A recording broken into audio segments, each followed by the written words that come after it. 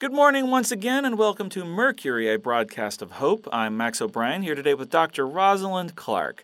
We've been back on the air for a while now, 28 days in fact, and we like to think our audience is growing. Yes. Good morning.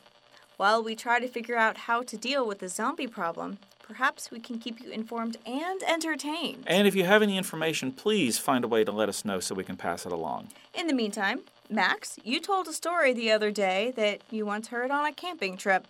Do you have any other stories like that? Well, there's the story I told to the other campers that same night. Let's hear it. Okay. So, a vampire walks into a supermarket early one evening. It's winter, so he can get an early start with the sundown. He's picking up some dental floss and a few other things he needs. I never thought of vampires having to go shopping, but I guess they would. Go on. He finds the items he wants and does self-checkout. On the way out, he notices a lottery machine.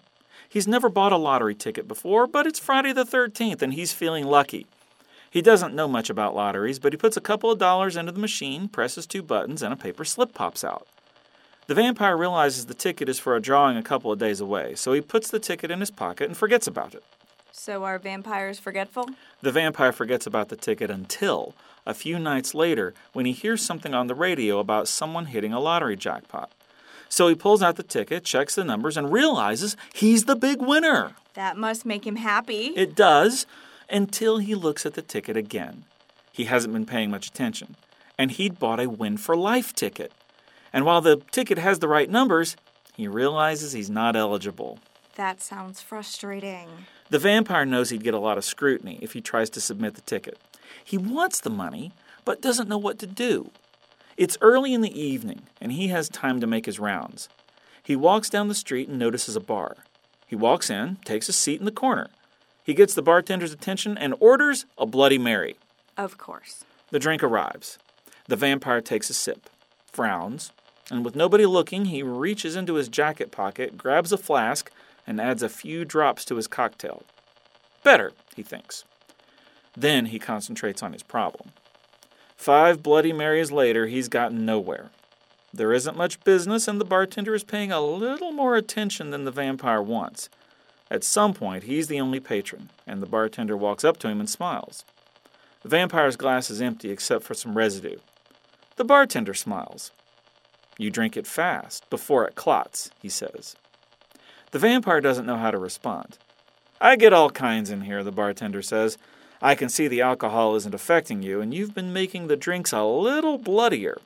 So I think I know what you are." The vampire starts to get up to leave.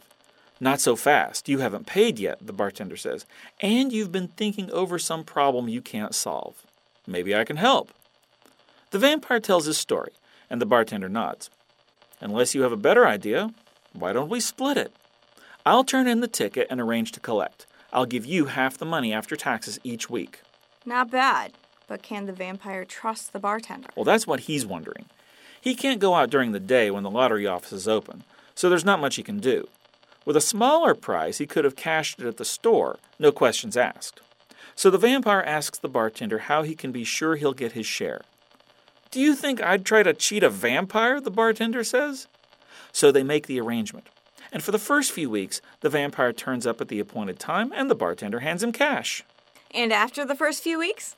Sure enough, the vampire walks into the bar and the bartender's not there. "He no longer works here," the new bartender says. The vampire's thirsty, but not for anything he can buy at the bar. He wants revenge. And maybe a good type A or two. He checks the lottery's website and finds the name of the bartender as the jackpot winner, then looks up his address. A few hours later, he's in a bedroom, staring down at the sleeping bartender, who soon wakes up. "How did you get in here?" he asks. "I'm a vampire. That's what we do," the vampire says. "If you kill me, you'll get revenge, but no more money," the bartender points out. "So what do you propose?" the vampire says. "Here's what I'm thinking," the bartender says. The next day, the vampire moves in with the bartender, who now works at another bar. "We both work nights, so it makes sense for us to be roommates," the bartender says.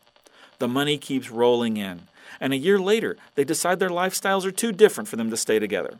So they work out another deal. Sure thing. The vampire agrees to stay for another 6 months, and during that time, he gets all the money. After that, the bartender goes to the lottery office and makes a new arrangement. He's donating the ticket to a nonprofit blood bank. Of course, he gets a nice tax break. That makes sense. And the vampire has made enough money to stay out of the red for a long time, so to speak. And with that, we'll talk to you soon. For Mercury, a broadcast of hope, I'm Max O'Brien with Dr. Rosalind Clark. Take care of each other.